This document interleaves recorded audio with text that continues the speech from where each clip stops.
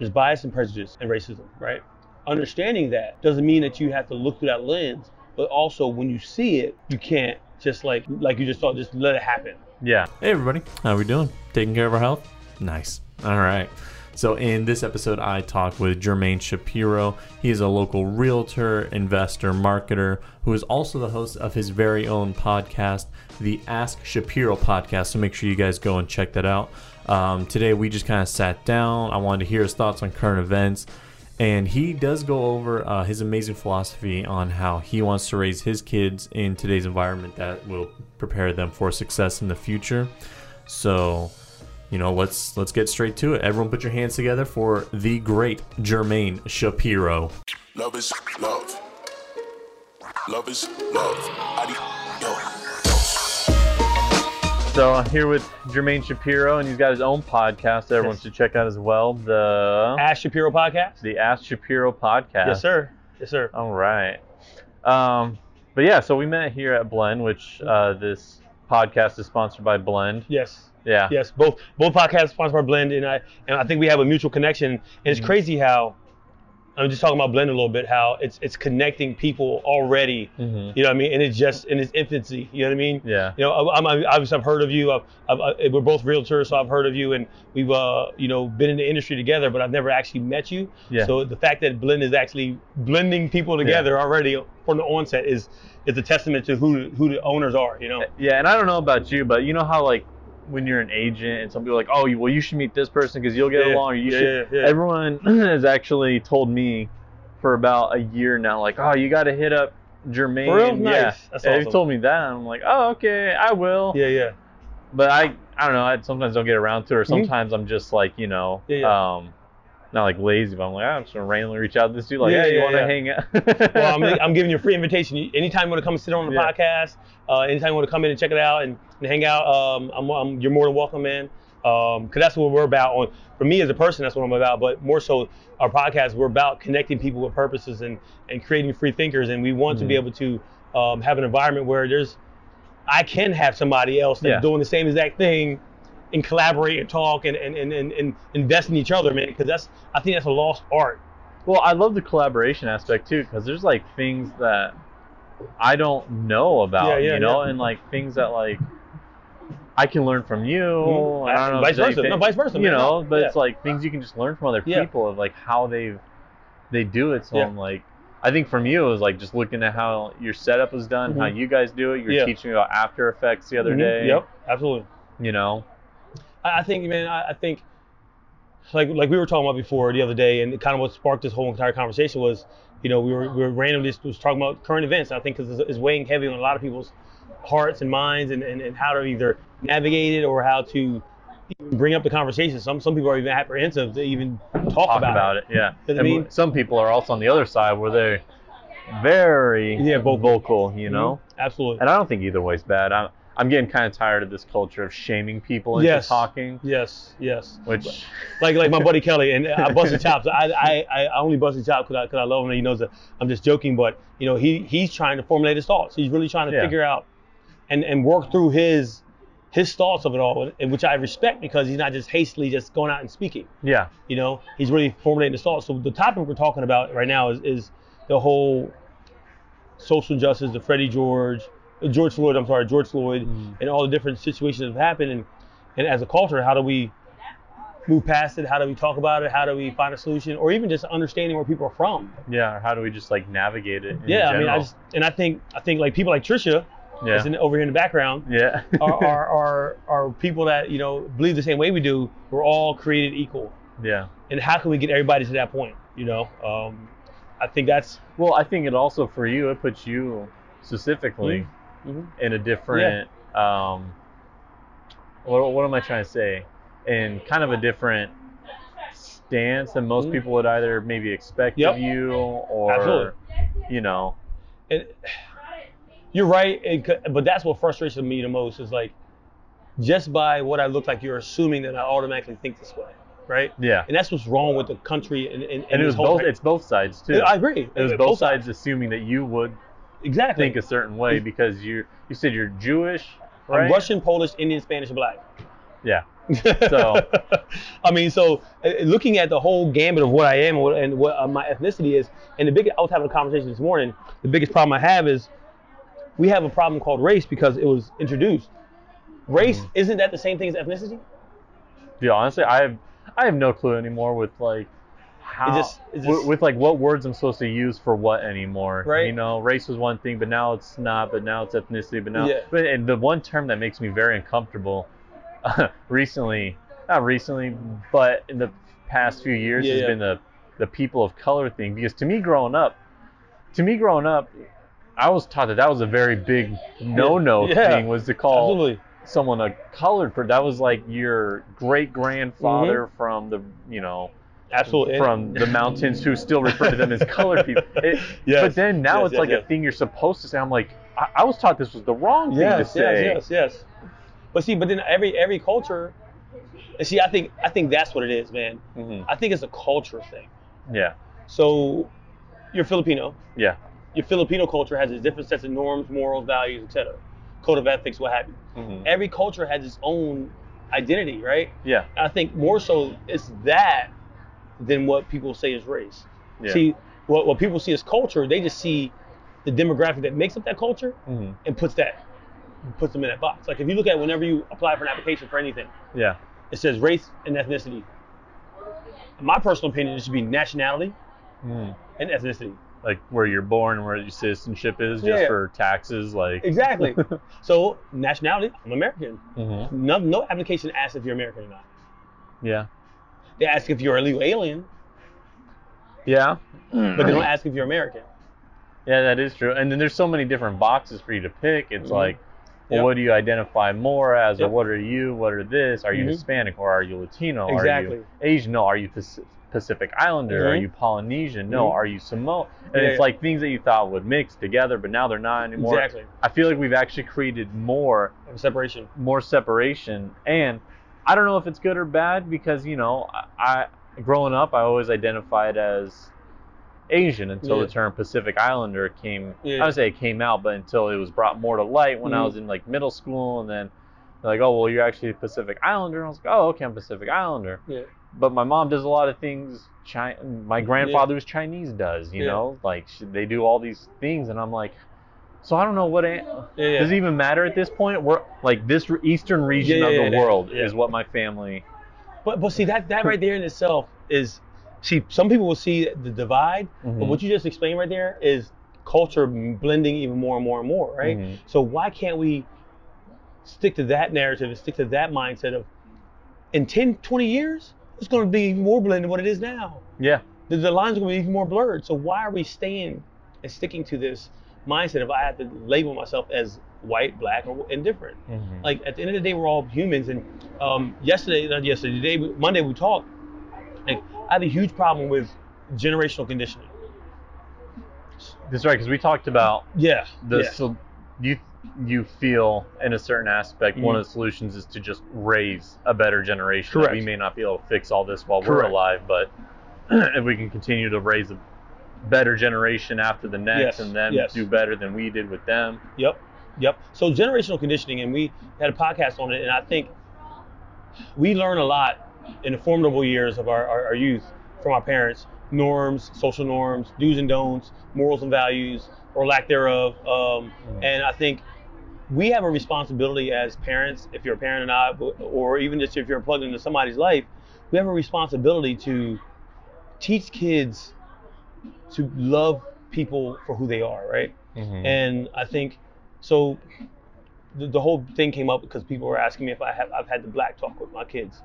Mind you, my wife's Puerto Rican. Yeah. Her family's from Puerto Rico. She's a second generation Puerto Rican, American rather. And I am a whole cornucopia of things, like I talked about. I've never talked to my kids and let them see what ethnicity was or race was. I have to talk with them about, hey, this is how you not be a knucklehead. Respect authority, be a decent human being, show some self-worth and some self-decency, and try to be a productive member of society where you have a ability to influence others. Nothing about because I'm black or what have you. That has never ever come across as a conversation with my kids, and it bothers me that you can take the innocence away from someone but having a conversation at 5, 6, 7 years old. Now, did you ever have that conversation growing up? So that was never brought up to you? No. My dad, like I said, my dad's half white, half black. My mom's half black, half Mexican and Indian. Mm-hmm. But we've never had that, hey, you're black, so you need to, no. My dad said, you're a knucklehead, I'm gonna knock you upside the head. Yeah. You know, it didn't matter what I look like or what the other person looked like at all. You're a knucklehead, you know? And I think there's a big identity issue. And more, what do you think? Well, I think the identity issue is like, it's so hard to identify as just an American, because even in a country as small as, say, England, mm-hmm. or we'll use the UK, mm-hmm. Northern and southern people from the UK are different. Yeah. And that's a small, kind of island. Yeah. You include the US, I think we all want to identify as Americans, but you bring an American from Louisiana and put them in the same room together and tell them to get along with the American from, Western Washington in the mountains by the ocean. I get that. Then it's like, what is America? And that might be America. American is like, you can be whatever. True, that's very true.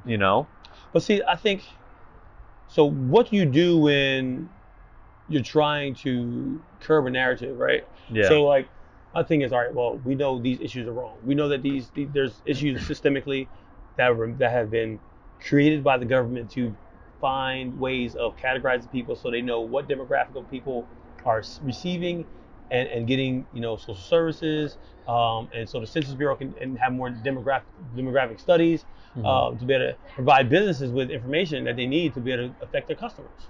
Yeah. So I'm not naive to the fact of why these things are in place.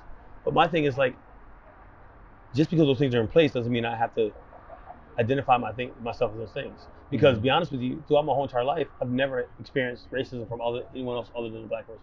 Mm-hmm. Which is sad to say, because I've been in rooms I shot 35, 40 Jewish weddings a year. Mm-hmm. Like, I used to work for the Philadelphia Eagles, and I sat down with Jeffrey Lurie. I sat down with, the owner of the Redskins, the owner of the Jets. Mm-hmm. At the end of the day, it's what have you done for me lately? Yeah. And even in real estate. Mm-hmm. I mean, I sold 55 homes last year. I didn't have any problem. I did not have one person not work with me because of the color of my skin. Yeah. I did not have anybody look at me any differently. Mm-hmm. So my question to you is like, on your end, when you see things, and we talked a little bit about how you grew up, but my thing is for you, what do you see? What is your lens you're looking through? What do you see out there in the public as far as how people are treated, perceived, and handled? I think for me, I come from it from just a little bit of a different angle, just because I've seen. Were you military? No. Okay, so when I joined the military, I was exposed, obviously, to a lot of, mm-hmm. cultures. Everyone comes together from all over the United States, sometimes different countries, and you get shoved together. And mm-hmm. it is, this big mix of everyone. No one thinks the same, and that's, the beauty of it. Eventually, you guys all get on the mm-hmm. same page from different backgrounds. But I think for me, I was then exposed to, like, I had a roommate at a time who said actually he was saying words I didn't even understand, and he was like, I knew he was referring to people, and I was like, what do you mean, what are you referring to? And he's like, well, that's just what we call black. And I was like, oh, that's, to me, I was like, well, that's horrible. And to me, I think for a while I was like, I don't really think racism is a big thing or a big deal. But then I started seeing in private one-on-ones or like in rooms where the demographic was mostly white, where they would say these words or certain things in reference, and I was like, okay, because they wouldn't say it in front of some of our other Marines, but then they would say it in certain aspects, and I was like, okay, so maybe, I think for me it changed because I was like, I didn't grow up hearing it. No one ever said any of these terms, any of these words. This was not a thing you were even allowed to say. Yeah. But then I think my mindset changed when I was like, oh, this is maybe where some people are coming from, because now I'm seeing it. I'm seeing when they're in private, they're going to say these things, but when they're face to face, they act normal because they don't want to be the backlash. They don't want to get the backlash, but in private, they would refer to them as these things. And I'm like, hey guys, I don't think that's right. Mm-hmm. Like, coming from, what probably the most stereotypical California kid there is. The kind of, I don't want to say sheltered in a way, but I was a little sheltered, and I was sheltered from those terms and the fact that people viewed other things like that or said things, and I was like, all right, so there's something else here. So I mean, how do you feel about? So I mean, obviously I know the same thing. It's that's never been said to me in face to my face, and they could have done it behind my back, what have you. I've never been treated or presented that way. How they feel in the dark? Do you think people are putting too much weight? Now there's a difference between physically being treated and hurt and killed because of that. However, painting a broad brush across everybody. What do you think people should react to if someone treats them or presents themselves as something that they know they're not, but they're being put into a box as far as a stereotype? Yeah. So like how they, like if they get overtly treated? Yeah. Overtly, yeah. See, and that's the thing, I don't really know, you know, like how, like for instance, group of friends, whatever, and we were all getting into like a heated argument around the smoke pit together. Yeah. One of our friends, he's also like me, half Filipino, half white, but he looks more Filipino than white. And one of our Marines got so angry, and he was just like, you said you allow cussing on your podcast too? Yeah. So he's like, shut the fuck up, chink. And I was like, everyone just stopped and was like, what the fuck? And our other friend was like baffled, like, what did you just say? He's like, what? And so we were like, hey dude, it's time for you to get up and go. Like it's time for you to time for you to roll out. It's time for you to roll out. But I think when it does happen, I mean, I don't know if anyone's truly prepared for it. So how do you react? Do you just react instinctually? Do you just let it go? But then you get shamed if you're like, well, you can't just let it go. Then you get shamed for it. But it's like, well, what am I supposed to do? I'm not gonna hurt this person. I'm not gonna, do anything bad to them, because that just makes it worse. Oh, what? I'm gonna expose and cancel them, which is the culture right now. It's like, I think you address it when it happens. Yeah. But don't look at the next person and thinking they're gonna do it. Yeah. That's my biggest thing. It's like, so you gotta treat each individual, everybody as a whole, treat each individual with a clean slate. Yeah. Unless they give you a reason to treat them ever otherwise. Like, if you don't give me a reason to treat you any other way because you've been good and fine, then I have no reason to think of you any other way. Now, if you treat me differently until we have a conversation and we hash it out, I'm going to think of you as this way. Yeah. So I don't live life, how can I say this the right way? I don't live life wishing someone would say something to me like that. Yeah. You don't wish for the confrontation. You don't wish for the conflict. I don't wish for it at all. I hope that everyone has the same heart as I do. I know they don't, but I don't actively say, all right, well, I'm driving in a nice car. If somebody gives me a look like, oh, it's because I'm black now, you don't think I belong in this car? My mind is, I think, and that's what's happening. Everything is looking through a racial lens when it's not that way. If anything, it's taught. Because the whole analogy of you see kids in the playground at 3, 4, 5 years old, they can care less. Yeah. Their parents are telling them what could and can't. Because as soon as the same day that Jackie and Jenny are on the playground, and Jackie actually pushes Jenny down on the playground, somebody's gonna say, "Oh, it's because race." Yeah. The kids are like, "Oh, well, she took my spot." Yeah. They can care less than anything else. I don't care what you look like. You know what I mean? So I think we teach the kids societally. Oh, most definitely. You know what I mean? So I think that's where it has to start, though. That's where the correction has to start. And that's why I say I never had the black talk with my kids. I had the being a decent human being talk with my kids. Because you don't want them, as soon as the conflict starts, to instantly try and shift it from maybe either I did something wrong or maybe there's just bad people in the world who won't like me. You didn't want them to instantly go into the mindset of like, well, it's because I look different. So what does that do, though, if you get a mindset? I don't know. If you have the mindset and you look at the lens, you're automatically creating a fail-safe where as if I've never done anything wrong. That's a good point.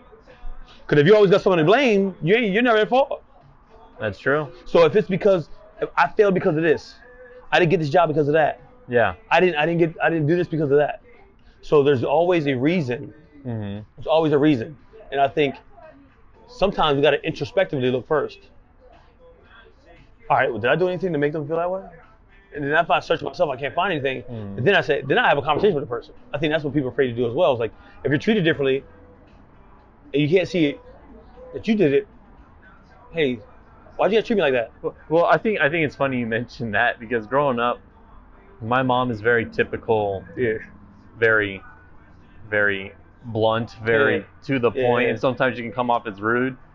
And she would do that sometimes to people who were working in stores and stuff like that, and then they wouldn't, they get defensive and stuff like that. But then my mom would sometimes leave the store mad, and she'd be like, they're just fucking racist because I'm Asian. And I'd be like, Mom, I get upset too because you talk to me that way at home.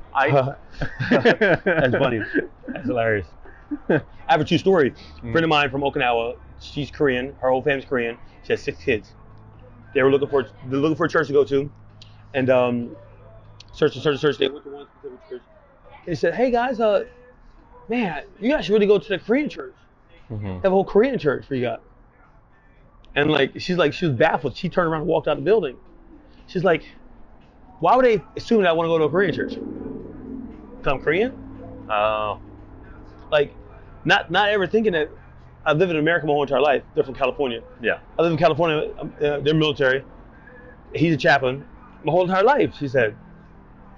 So knowing that it still exists, I think I'm yawning a lot for some reason.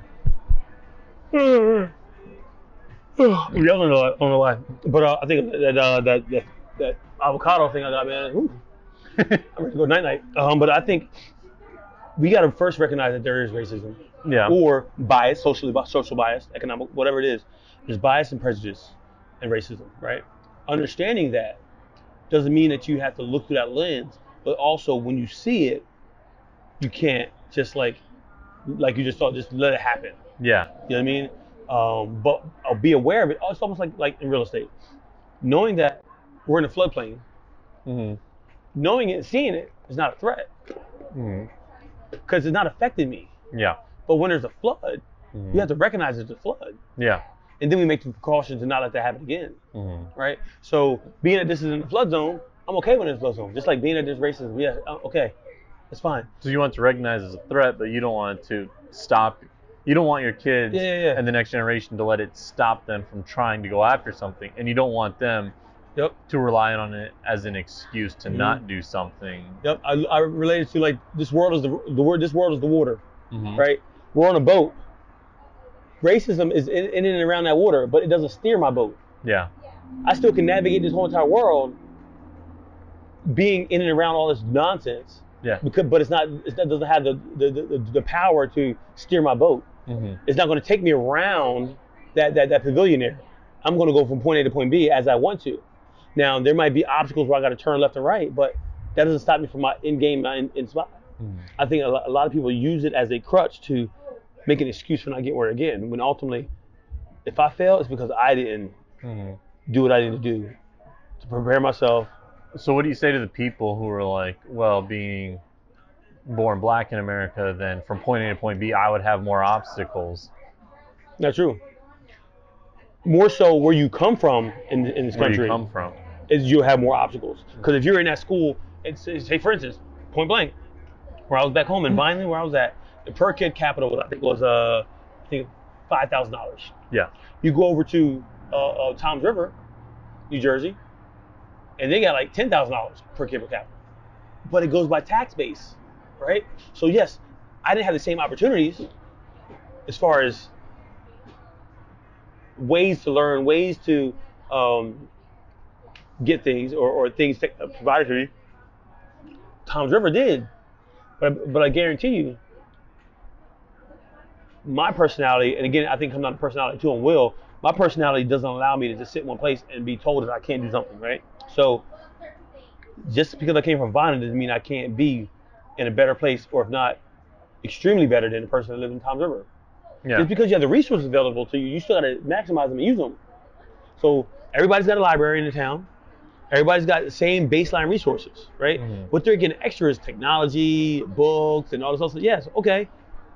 But if you're a self-learner and you really want something, and you don't want to be handed something, you're willing to work for it. So no matter what you provide. Like I went to college. I didn't finish it because I couldn't afford it. I still went further in life than what most people would look at me and think I did, right? Think I would rather. Is because I maximized the opportunities in front of me. Yeah. I didn't make a blame. Oh, I didn't get into this because of that. No, I didn't. No. I worked at an internship with Philadelphia Eagles for 3.5 years. How I got that with people, I keep trying to explain to people, is I called Dave Spadaro, the insider, Philadelphia insider, for a whole, from September when I started school, all the way till May, every single week, 5 days a week. Hey, I'm calling in to see if you guys an internship. Hey, I'm calling in to see if you got an internship. Finally, when May came, I mean, I gotta. He didn't even know what I looked like. Yeah. He said, hey, I gotta, get you in there. You've been bugging me all year long. At least gotta hear what you gotta say. Went in there, showed them what I got. I had a class that day. Yeah. I skipped the class because I knew the opportunity. So I went, and not only did I get the internship, I got a paying job. Yeah. Doing media and doing some pre-game, post-game shows and everything else, like I was doing for the college. And I think that once more people grab a hold of the opportunities that are available to them, they'll be able to understand that they're all around. So it's not because I'm white, black, or indifferent. Because I'll be honest with you, he told me he interviewed 4 other people. Yeah. I mean, now, I don't know what they look like or what have you, but I guarantee you it was an eclectic mix. So it didn't matter. It's about what you bring to the table. Like, for instance, you're a realtor as well.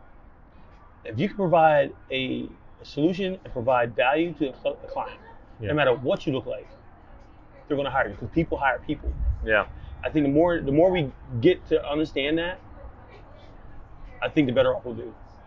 And so do you feel like if maybe you were raised with, or you were given the quote unquote the black talk as we've been referring to it, maybe you would have, not say given up on things, but maybe your mindset would have been a little bit different. Extremely different. I know that for a fact. Or do you feel like it would have been easier do you feel like it makes it easier for them to maybe not like give up, but just to be like, well, okay, this isn't going to happen for me because I've been told I'll get treated differently and I can't change that about them.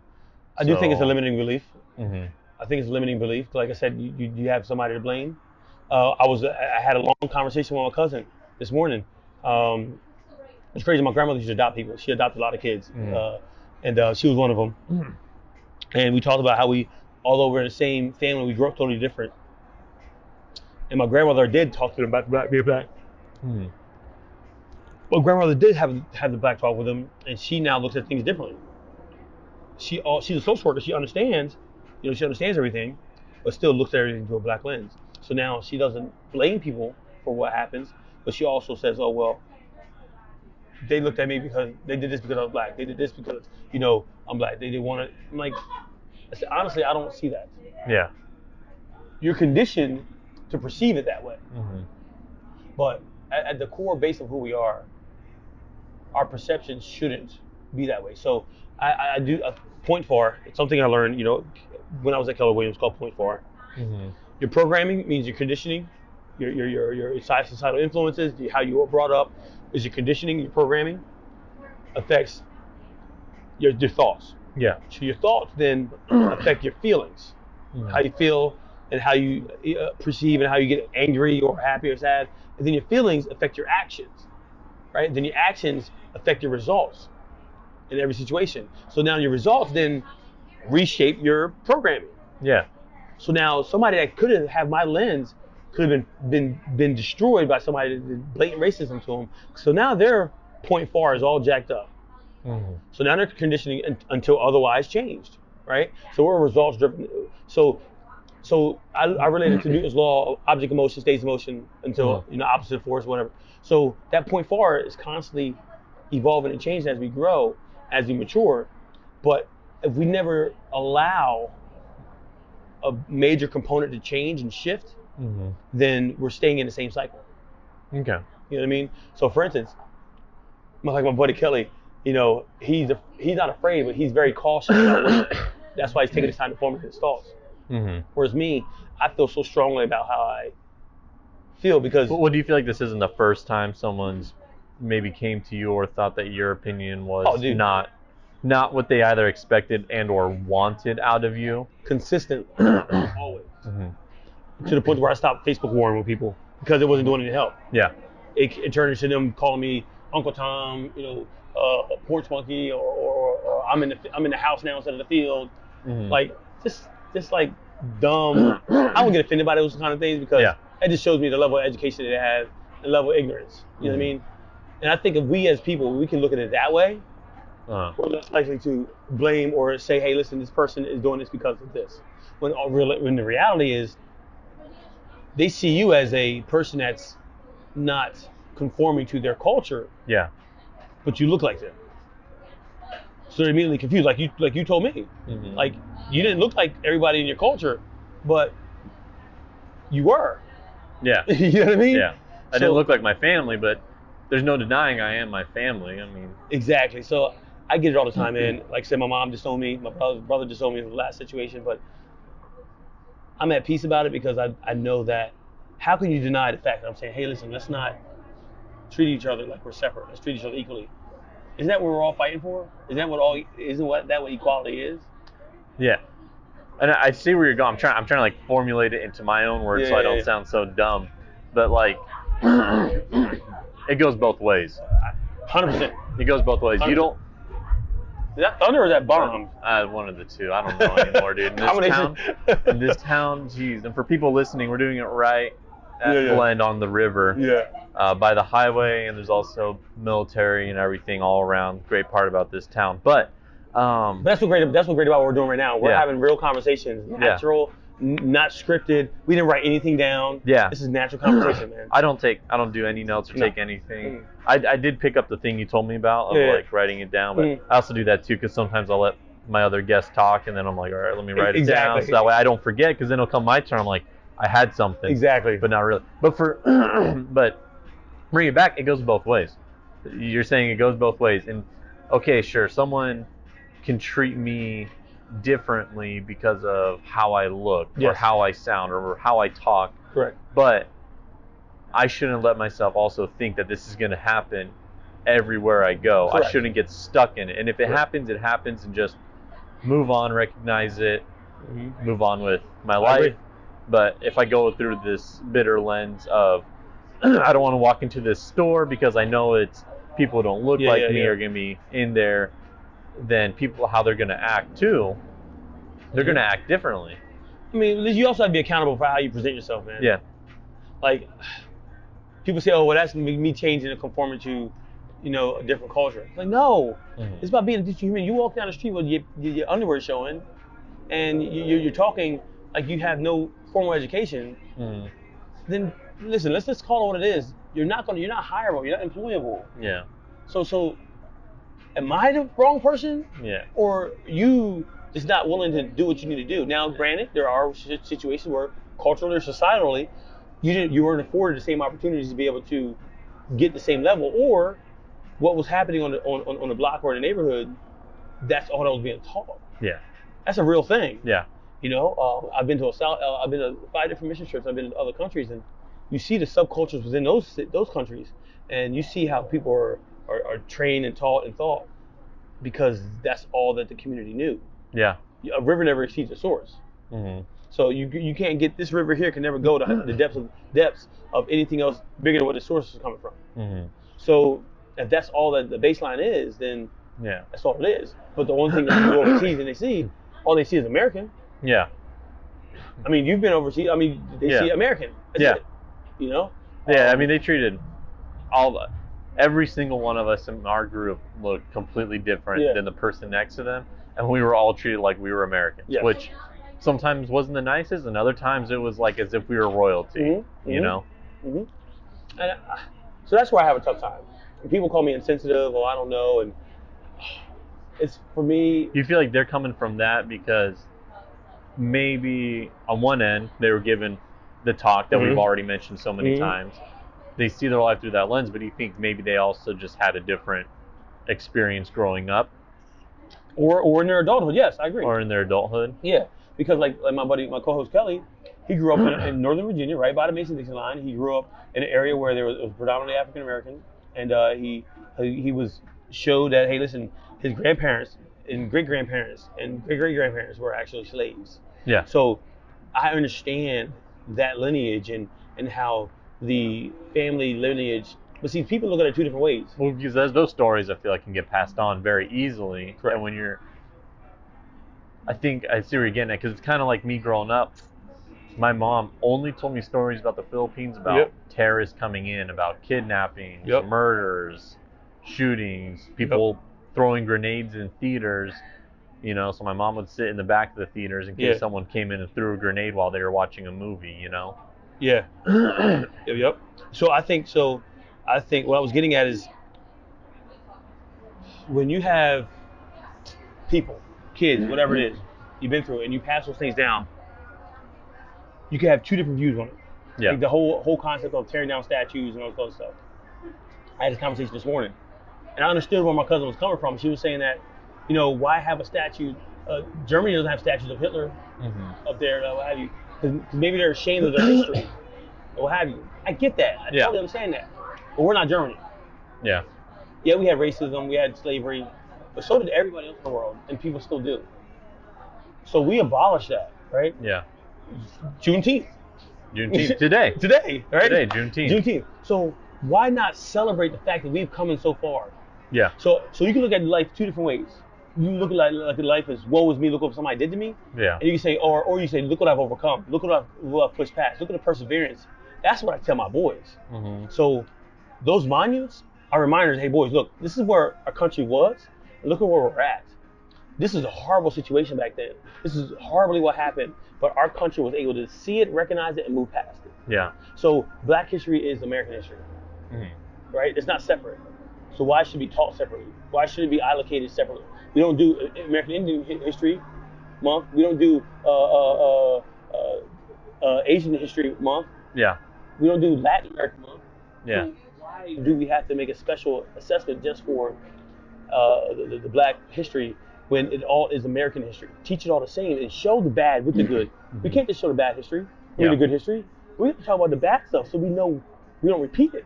And I think that's what's happening.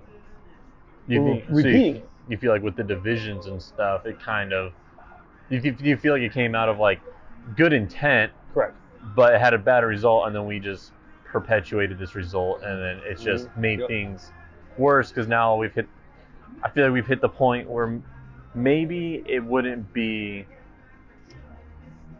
as useful as it was back then, and now we're hitting the point where people are like, well, I haven't done anything really bad or overt, so how come they get their own special time or day or their own special month here, but I haven't done anything. You feel like it's an old thing now, like it's time to phase that out and it's time to do something new. So the whole movement of support Black-owned business, no, help support small business as a whole. Yeah. Right. That's if you want to change the dynamic of the economy, celebrate all small businesses, because what you're doing by saying only shop Black, you feel like it's creating a divide. Not even a divide. Check this out. Black out your business, black out your profile. Blah, blah, blah. What you're doing is you're perpetuating the very same thing that you're asking people to stop. You want them to view you the same, but you're isolating yourself. But you're asking to be treated. I want to be treated the same as everyone else. Watch me isolate myself and to be treated the same. Because I'm sorry, life doesn't say you deserve anything. Yeah. Life doesn't say you're the most. I said this the other day, and it just came to me. You're the most free the day you're born. Yeah.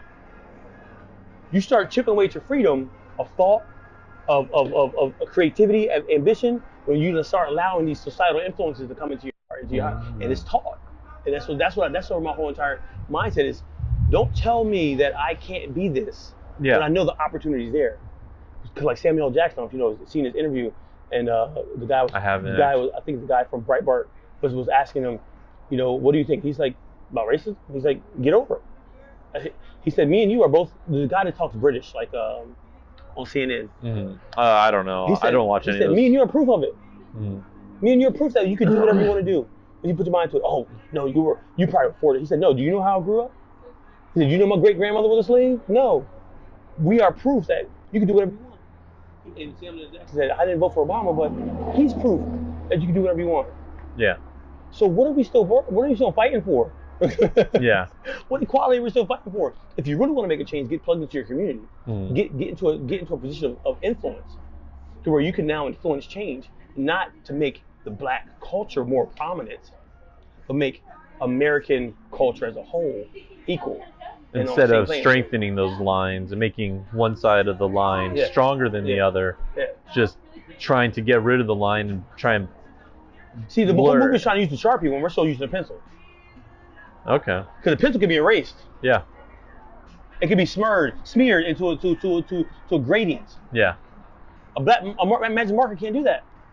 So you're trying to, and this just popped in my head. You can't go life promoting this thick black line, because what it does is you have no room for any other color to be merged in black, because black is all colors. Yeah. Just like white is all colors. So how can you say that you're trying to be equal? You think you're trying to raise yourself up to a level. You're already telling yourself that you're inferior. So if you're trying to elevate yourself to a certain bar, you're already telling yourself in your mind that you're inferior, that you got to work to get here. Yeah. So if you change the mindset, it's, no, I'm already on equal playing field, so I don't have to do anything extra. Yeah. I don't have to. So if I'm already on equal playing field, your mind has to be there. So the freedom in the mind starts with accepting that you are who you are, and you're going to be who you want to be, regardless of who says what. And if you get shut down, maybe it's because you weren't as qualified as the last person. Yeah.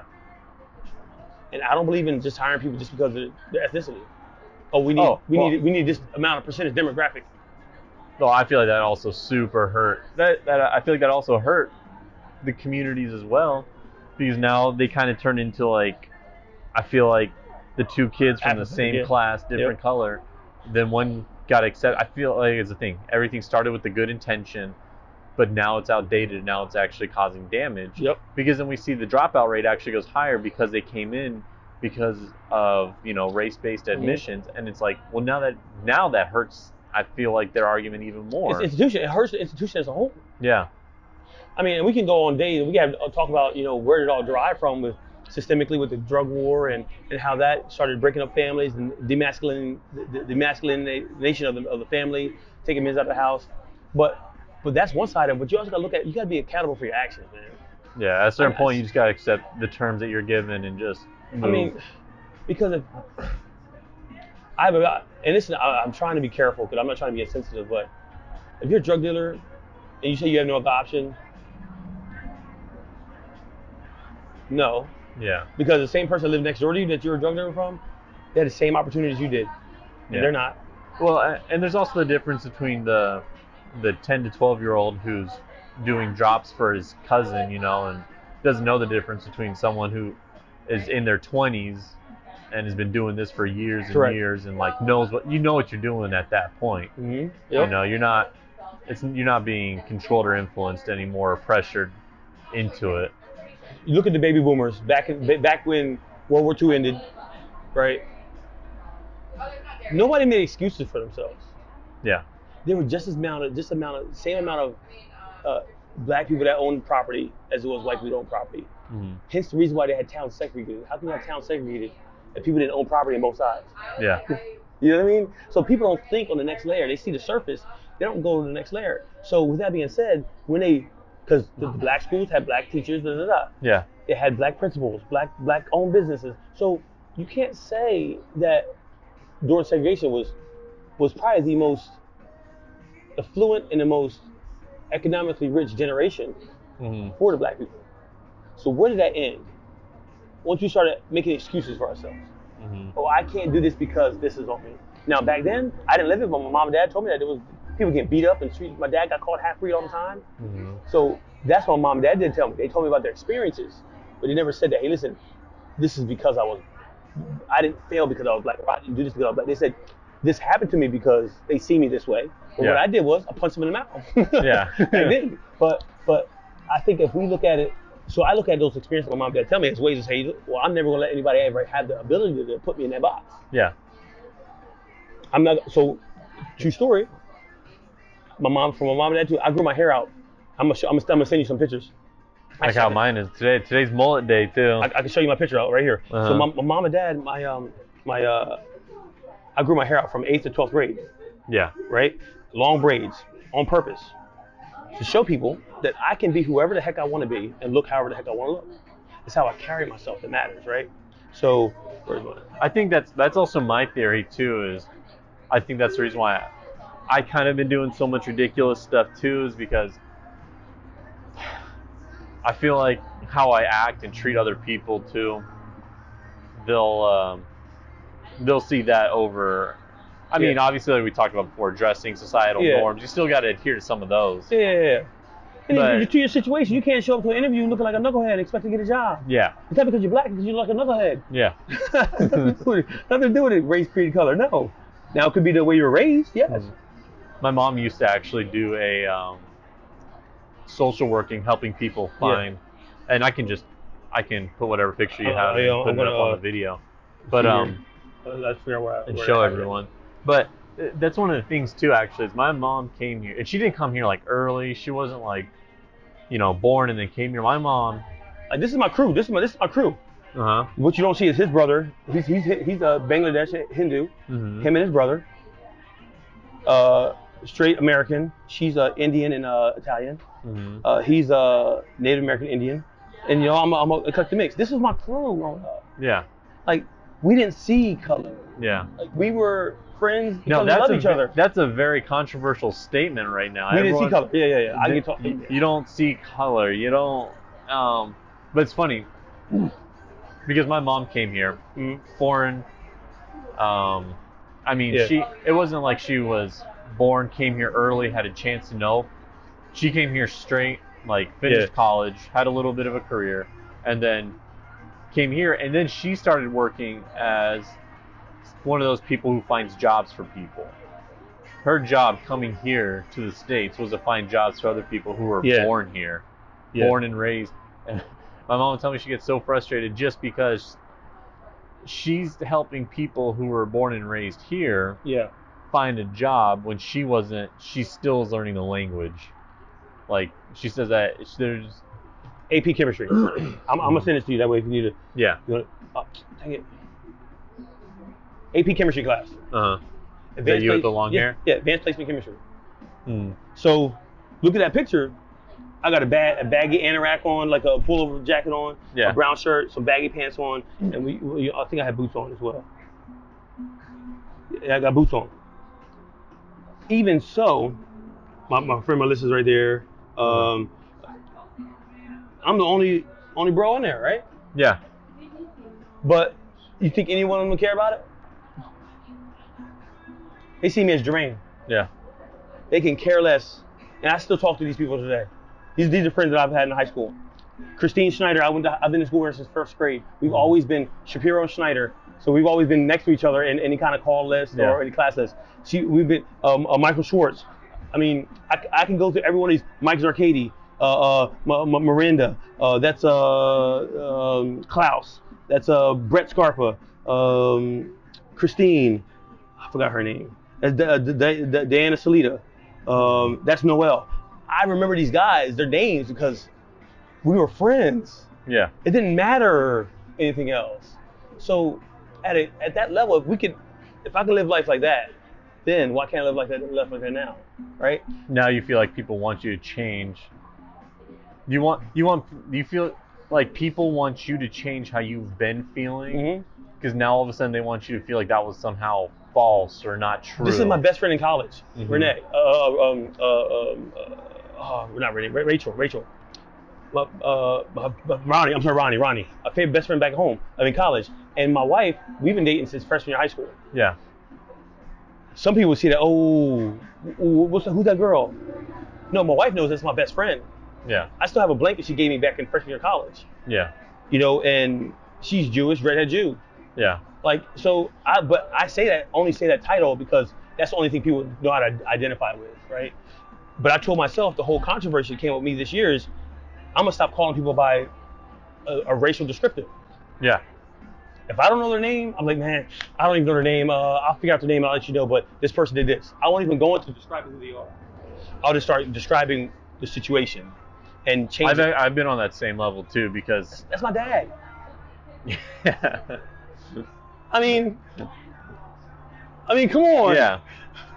No, I've been on that same train too for a while because I feel weird when people start like describing like instantly to go into the race, which I get is super easy to do. These are my brothers.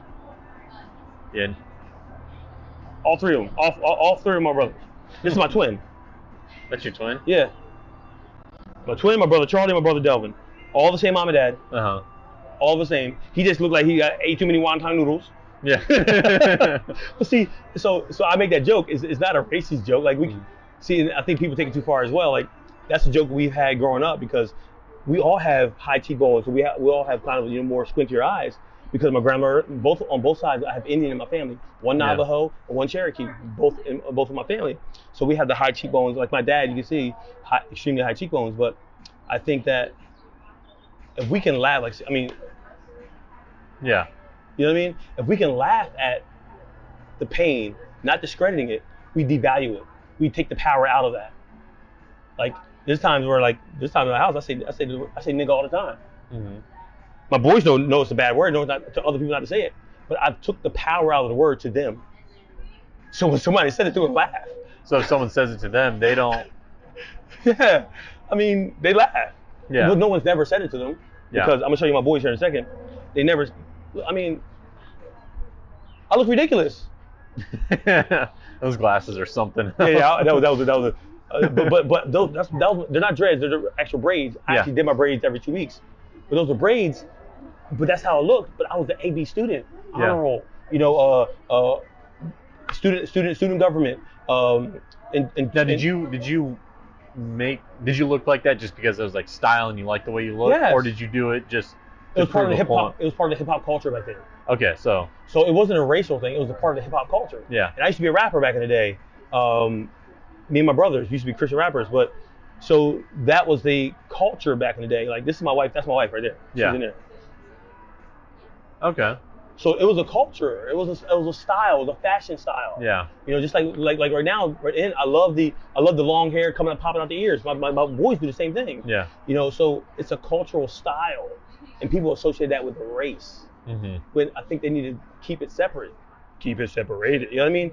And I think as a people, like I don't know too much about the Filipino culture, but but you feel like so a lot of people kind of like they associate style, but instead of just saying, oh, this is the style of the times or something like that, they say, well, that's a style of such and such community. That's a style of such and such. It's like, I think sometimes people would say the same thing about Asians. They'd be like, well, they say things like, oh, to like my cousins and stuff, like, oh, you're the blackest Asian, or you dress black. Whitest black guy, They say that stuff all the time to them, and to them, they're just like, it's like, no, they're like, I'm just dressing because I like these artists that are currently out right now. They dress like this. So this is my best friend Josh. Mm-hmm. He's Italian. Yeah. Right. So this is who my first son is named after. He passed away when he was 19 from brain cancer. Mm. My best friend. We did everything together. Yeah. Right. And he lived across the street from me. Yeah. So not that I've ever known, not that I ever thought racism, what have you, but that family, the Cabanero family, was the family that made me realize I could be whoever the heck I want to be. Yeah. My mom and dad instilled that in me too as well. But when I seen how they just genuinely love people and didn't care about anything, it made me realize, shoot, I can go into business for myself right now. So I started business at 15. Yeah. And I think for me, my mindset changed as far as, hey, the crab in the bucket mindset? Mm-hmm. You put one crab in the bucket, you probably can get out. Yeah. You put two in it, you probably less likely to get out. You put 3 or 4, you're never getting out. Yeah. I don't believe in that mindset. I'm sorry, let me rephrase that. It's not that I don't believe in that mindset. That's not my mindset. That's just not your mindset. Yeah. And I had to change that last couple of weeks because I can't be insensitive to how people feel and think, right? Yeah. Because everybody has their own mind and own journey. Mm-hmm. But my mindset in that crab bucket, I could be the one at the bottom. Everybody's stepping on it. But I'm going to make my way out. Yeah. And I'm not going to use anybody else to get out. And along the way, I'm not going to pull you down to get out because I might actually pull you up with me. Yeah. But I'm getting out of that bucket. So my real estate productivity coach, he told me, man, it's funny you say that because I went crabbing with my boys. We caught like 4 crabs. We brought them back. He has a pool. We brought them back. And we went in the house to get stuff ready to cook them. There were 4 crabs in the bucket. He came back, there was 1. He said, it totally changed my mindset. I said, dude, that's the perfect analogy of what I'm trying to say. Like 3 of them got out, but 1 decided to stay. Yeah. Now, he probably could have got out himself as well, but what influenced him or what fears were imposed on him to stay? Yeah. That's why I'm saying the black talk isn't good. Because you're putting somebody, making them stay in the same culture that's holding them back. Because the cultural mindset is, hey, listen, woe is me. This is all systemic. Mm-hmm. Okay, well, systems do change, right? We have elected officials. We elect we can change systems. We can change hearts. But you're not gonna like keep them sheltered from like the history. Oh no. We watch Selma. We watch all. See, that's one people. We watch everything. American history and Black history. We watch it all. But you want them to know their history, the history, but you don't want them to say. You don't want to put them in a mindset that'll maybe keep history in a way repeating or. Because your history doesn't have to be your identity. Yeah. So like my wife's Puerto Rican, Taino Indian. Mm-hmm. She has an uncle that's about my complexion. Her family thought I was Dominican until they thought I was black, and they disowned us, literally. Yeah. Up until like a year after we got married, they started realizing, well, Jermaine is not like what everybody else is. Well, and that's interesting too, because you just said they disowned you, but you didn't let that. No. You didn't let that be like, okay, well, I guess the world is racist against me now. You're just like, okay, well, these are people with a mindset. They'll come around. Oh, actually, I want my wife to come here and say something about that. You probably can figure out my microphone. What time is it? 12:23. Yeah, that's it. We need to. Yeah. Probably hitting up our end of our time here. Yeah. But I want her to chime in on that real quick until they come out here because but see that's that. But then, like I was talking to my cousin this morning, she opened my eyes a little bit, and see that's what I'm saying. Like I have a strong belief. Yeah. But that doesn't mean I'm not willing to understand, right? I'm understanding of it. That's why the conversations are necessary. I had a conversation with my cousin, and she's like, well, Jermaine, you're strong-minded, but you got to understand that not everybody else is strong-minded. Not everybody else is strong-willed because it's been beaten out of them. It's been told that either never been shown hope or never understand what that leap looks like. That I can do my own thing. And not everybody's an entrepreneur. Yeah. It takes a certain individual to be the entrepreneur. A certain kind of individual. The person that doesn't need somebody to tell them to get up in the morning. Let me see here. Let me tell her to come outside. But I think so. When my mother-in-law told me that I would never be amount to anything, and I'll never be able to support my family, I took that as a challenge. It's okay. I love you to death. And I understand that you're frustrated or mad right now, but that's not going to change how I feel about you. You can feel however you want about me, but that's not going to change how I feel about you. Still love you, still care for you. So that point on, it was my point to kill her with kindness. And then a situation happened where she realized that, wow, Jermaine is who he says he is. This is not a fake. This is not a fraud. Yeah. Because where I grew up, people were definitely either or, and you didn't know who was, right? Mm-hmm. So for some people have to be situationally changed.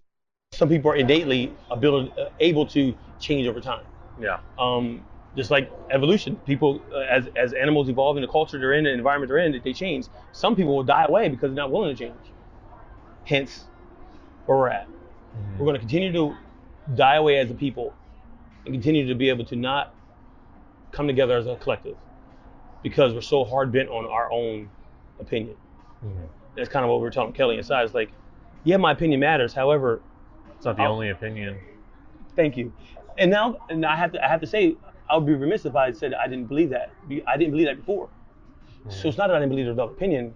I was so strongly wanted to say my opinion, and I disregarded others' opinions. So as I'm maturing, I'm learning to, hey, listen, maybe I need to gain some understanding because that gives me two things: a snapshot into their brain, but also another way of looking at things. Well, and that's, I think, one of the reasons too why I love the podcast system too, is because I think so many of my ideals and everything changed when I joined the Marine Corps and left. Mm-hmm. Like so many things I thought I was right and had strong opinions on, I was, maybe I'm wrong now and I was right then, but right now I feel like I was wrong then. And it's almost like addicting. I feel like once you're able to like change your opinion on how you strongly feel about something, you're all of a sudden able to open up like a whole new world you didn't even know. It almost becomes like this thing of like, I want to change my opinion, or I want to. Sometimes I don't know about you, but like I sometimes try and prove myself wrong. Yeah. Because, well, to me also. Or put yourself through a litmus test. Yeah. Like I don't want someone else, to be honest, to prove me wrong at a certain point, So I'm like, real bad. Yeah. Real quick. Yeah, I'll cut it. Yeah, let me mute it. We're good. All right. So I just to kind of sum this all up. I mean, I think this is not the last conversation, man. Because I think I want to have you on the podcast to talk about it as well,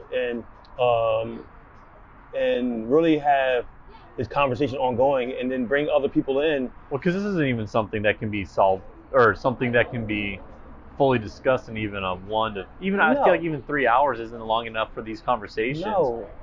But over time, we got to have them over time so that way we can fully understand where everyone's coming from. Because it's not fair for me to say, well, I feel like they're coming from this because the loudest people are saying this, so I should agree with it. So why would I have a black talk with it? Mm-hmm. Yeah.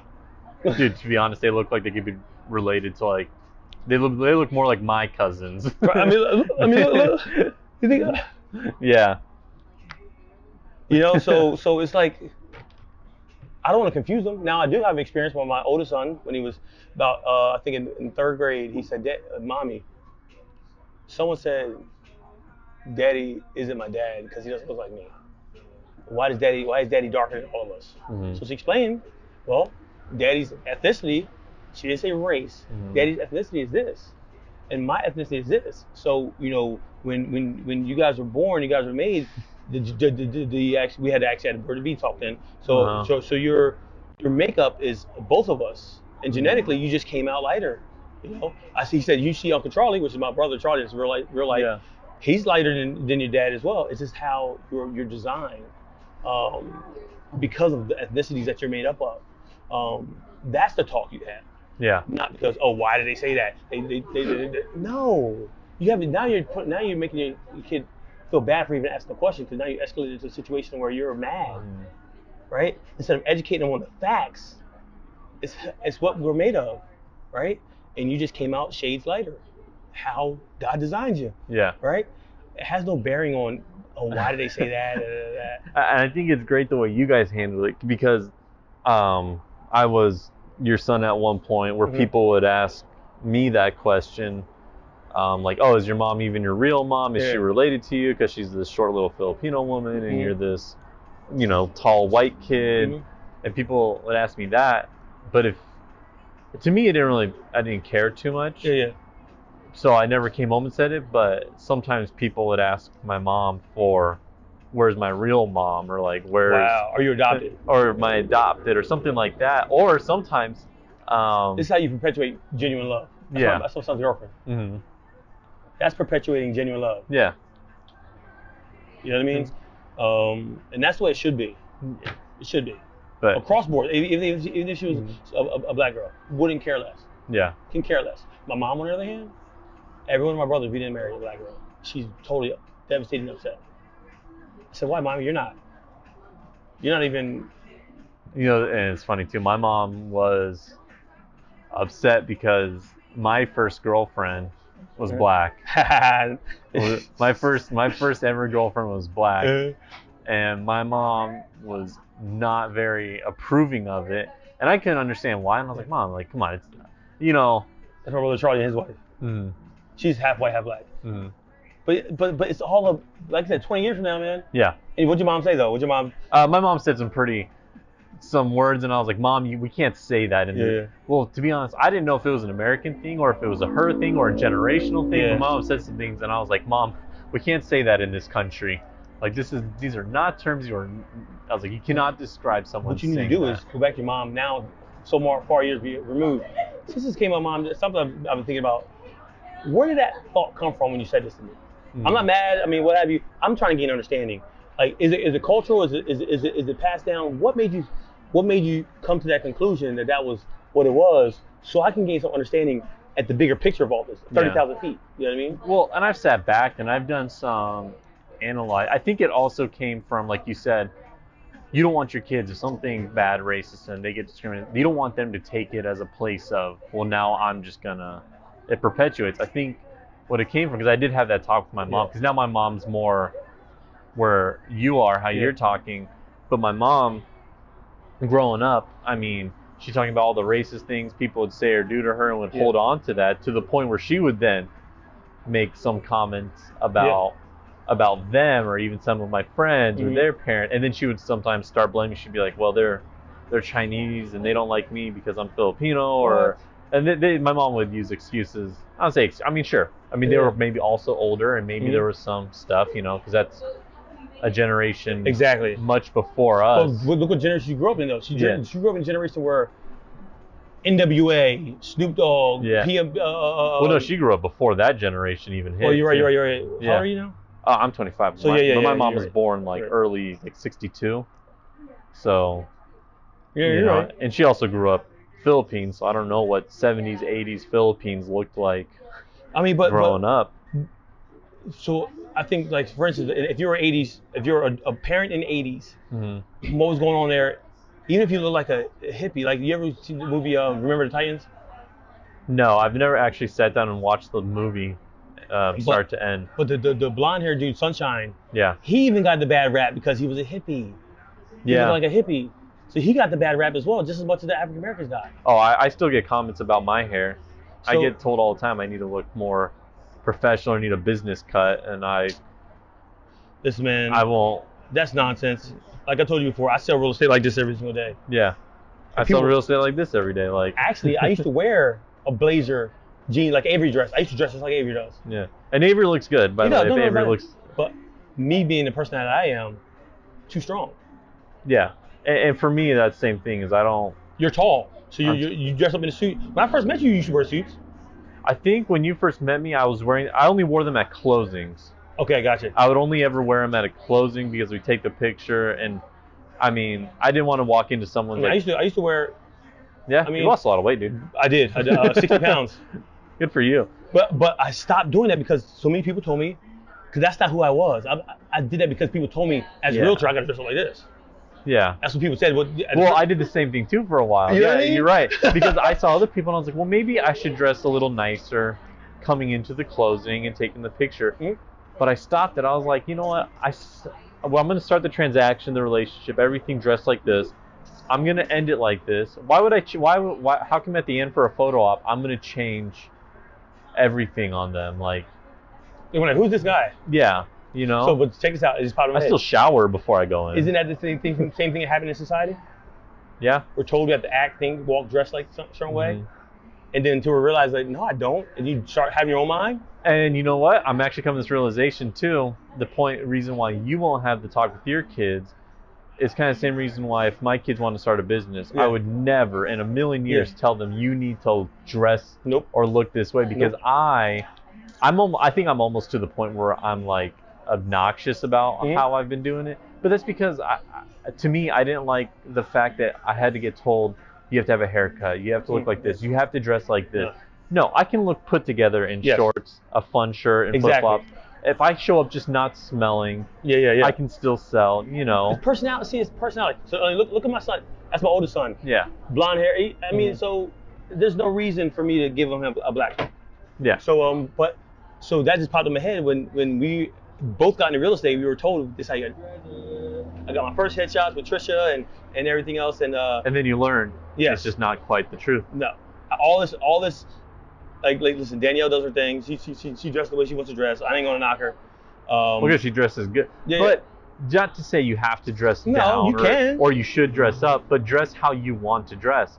And be confident with that. And this is how I want to dress. This is how. Oh, I don't really actually like my hair. That's why I'm cutting it today. It's gotten a little far, but you know, I grew it out because I wanted to. You know, I wanted to do something I've never done before, and I kind of got sick and tired of. Yeah, I did lose a lot of weight. Gosh, wow, I haven't seen that picture in a long time. Oh my God, my face is huge. Mm-hmm. But I mean, that's how I dress. Yeah, there's nothing wrong with that. And there's nothing bad. No. But I think it's like I'm on like those real estate mastermind groups, and someone was talking about like suits. I was like, don't wear a suit because you feel like you have to wear a suit. Wear a suit because you like it. Like to. You like the way it feels. You like the fabric. If you feel more confident in it, wear it. I'll be honest. I actually feel less confident wearing suits and stuff. I don't know why. Yeah. But that's why I stopped them. I think I'm just not a conformist. Yeah. I'm the same way too. You know, I'm just not a conformist. So don't tell me what I have to do. Yeah. I'll assess it and see if it's something that I can get something from. But you blankly tell me I'm naturally going to resist it. Well, and this is a conversation because we need to wrap it up soon. But it's kind of like when it came to like marketing and media and Oh, stuff, gosh. people tell me, they ask me, they're like, hey, well, I want to do a funny video like you. I'm like, well, let's figure it out. Are you funny? Yeah. If you're not funny, let's not waste our time because people know it's fake. Nope. I'm like, listen, if you're smarter than me, Yep. then you're smarter than me. Let's put out educational stuff. I don't classify myself as a smart person. Yeah. You know, I know I can get a laugh. Yeah. So I'm gonna keep getting laughs. But see, for me, like I've done marketing video my whole entire life. I can do it in my sleep. The fact that the notion that everybody thinks they can pick up a camera and do it, I try to tell people, listen, if don't do it just because it's an avenue you can drive down. Yeah. You know, make it intentional. If not, well, it's the only reason why I got into real estate was because I needed marketing experience. I mean, I only got in real estate because I was doing the marketing for all the agents already. Yeah. I was shooting 30 some agents in town because before I got here, no one was really on a high level doing real estate marketing. Yeah. This is 10 years ago. And it wasn't until Kim Oliver from Remax, is where I started with her before she linked up with Greg. I was doing her marketing, and then that came into a bunch of other marketing. And I was shooting like 30 agents in town. And I was like, you know what? Let me start selling the houses myself. You know what I mean? Instead of doing all the marketing, doing all the work. Yeah. That's what getting stuff sold. I said, let me jump into real estate. So I left my corporate job at AT&T and jumped into real estate full STEM 6 years ago. But then I realized I had to take a step back from marketing because I can't do them both full force. Yeah. So I hired a guy to do all the marketing stuff for me. But I quickly realized, like, all right, well, being that I started that trend, now everybody's doing it themselves. So I said, all right, well, the market wasn't there when I first moved here. Now it's there. So let me scale back, and I can now do when I want to, just creatively. Have fun. I don't have to do it as a career anymore, and I can just do it for fun for people. Like I just shot a drone downtown over on the other side of the bridge over there. Yeah. For a Wendy Thompson, something like that. Mm-hmm. It was fun. Yeah. I enjoyed myself. Well, that's like my thing. I love the Foodie Friday thing because I just have so much fun filming and doing it, editing. I love putting it together. I didn't know you were doing a Foodie Friday. I know that was you shooting it. Yeah. I didn't know that. That's pretty cool. Yeah, it's been me that, nice. I mean, I know love Jenna it. Burkhardt, yeah. Because I can put my spin in it, because everyone's an artist when it comes to this industry too. And that's why, because mine is like, you come to me, you're going to get humorous content. That's what it's going to be. I'm not going to be able to make you look like you're a high roller and a sweet look like that. But I can take some of your stuff, put it together, and get laughs out of people. Unique. Yeah. You know? So for me, just because of my production background, I'm very on like the technique details, stuff like that. So I cultivate things that way. That's my niche, right? Yeah. And everybody has their own niche, and like I would never discredit or knock down someone, especially as an artist. Like that's I think that's why I'm so open-minded to everything, because I am an artist. Yeah. With freedom in my thoughts, in my mind, I'm very. It comes very stereotypical, but that is what it is. That's the reality of art. Do you know Matthew Sanchez? So he does a lot of photography, and he's also another realtor, but he likes photography. Yeah. I was like, realtor supporting realtor. I was like, hey, dude, you want to come shoot for me for the podcast and stuff like that? He's like, yeah, sure. He's like, what do you want? I was like, dude, you're the artist. You do what you do. You do what you feel right. I'm gonna give you there's only 2 shots I really want, and then everything else, have at it. Creative liberty. And it's like creative liberty, and I'll pay you. Nice. I was like, that is just, last thing you want to do as an artist is be told how to do your art. You just want to know what's the message. Yep. I just thought about that. Maybe that's why I am the way I am, non-conforming, because art is not conforming. Yeah. Oh, I mean, I've always told myself growing up I was gonna be an artist like my grandma. I was and the fact that I'm doing it now is. Dude, that puts a new. Because listen, you know things about yourself, but until you hear somebody else say it in a different light. Yeah. Like, well, no, maybe that is the reason why, and that puts a lot of understanding for myself is the way I see the world. Yeah. I don't see artists they only see the color that they want to paint. Yeah. They only see the painting they're doing right then. They don't see it as oh my gosh, no, everything's beautiful. Yeah. Everything can be used for creativity. Like I can right now, even though it's hazy, I can use that haziness right now as a story to tell. Yeah. Right? I mean, I see that, and I see now how that water is flat right there, but the other part of it is moving and calm, not calm. I can use that, the imperfections in people and in nature, I can use that as a good thing. And we're all storytellers. That's all at the end of the day. It's how we want to tell a story. Like nice cameras are nice. Yeah. Quality and editing, that's obviously, you need it. Yeah. But we got to look at the bones, and to me, the bones is always in the writing. It doesn't have to be on paper, but the message, what we want to put out there, what story are we telling the world? Yes. But all right, man. We'll have to do a few more of these. We'll do it again, man. All right, I appreciate it, man. Thank you so much. All right. Have a good one, everybody. Take it easy. Love is love. Love is love.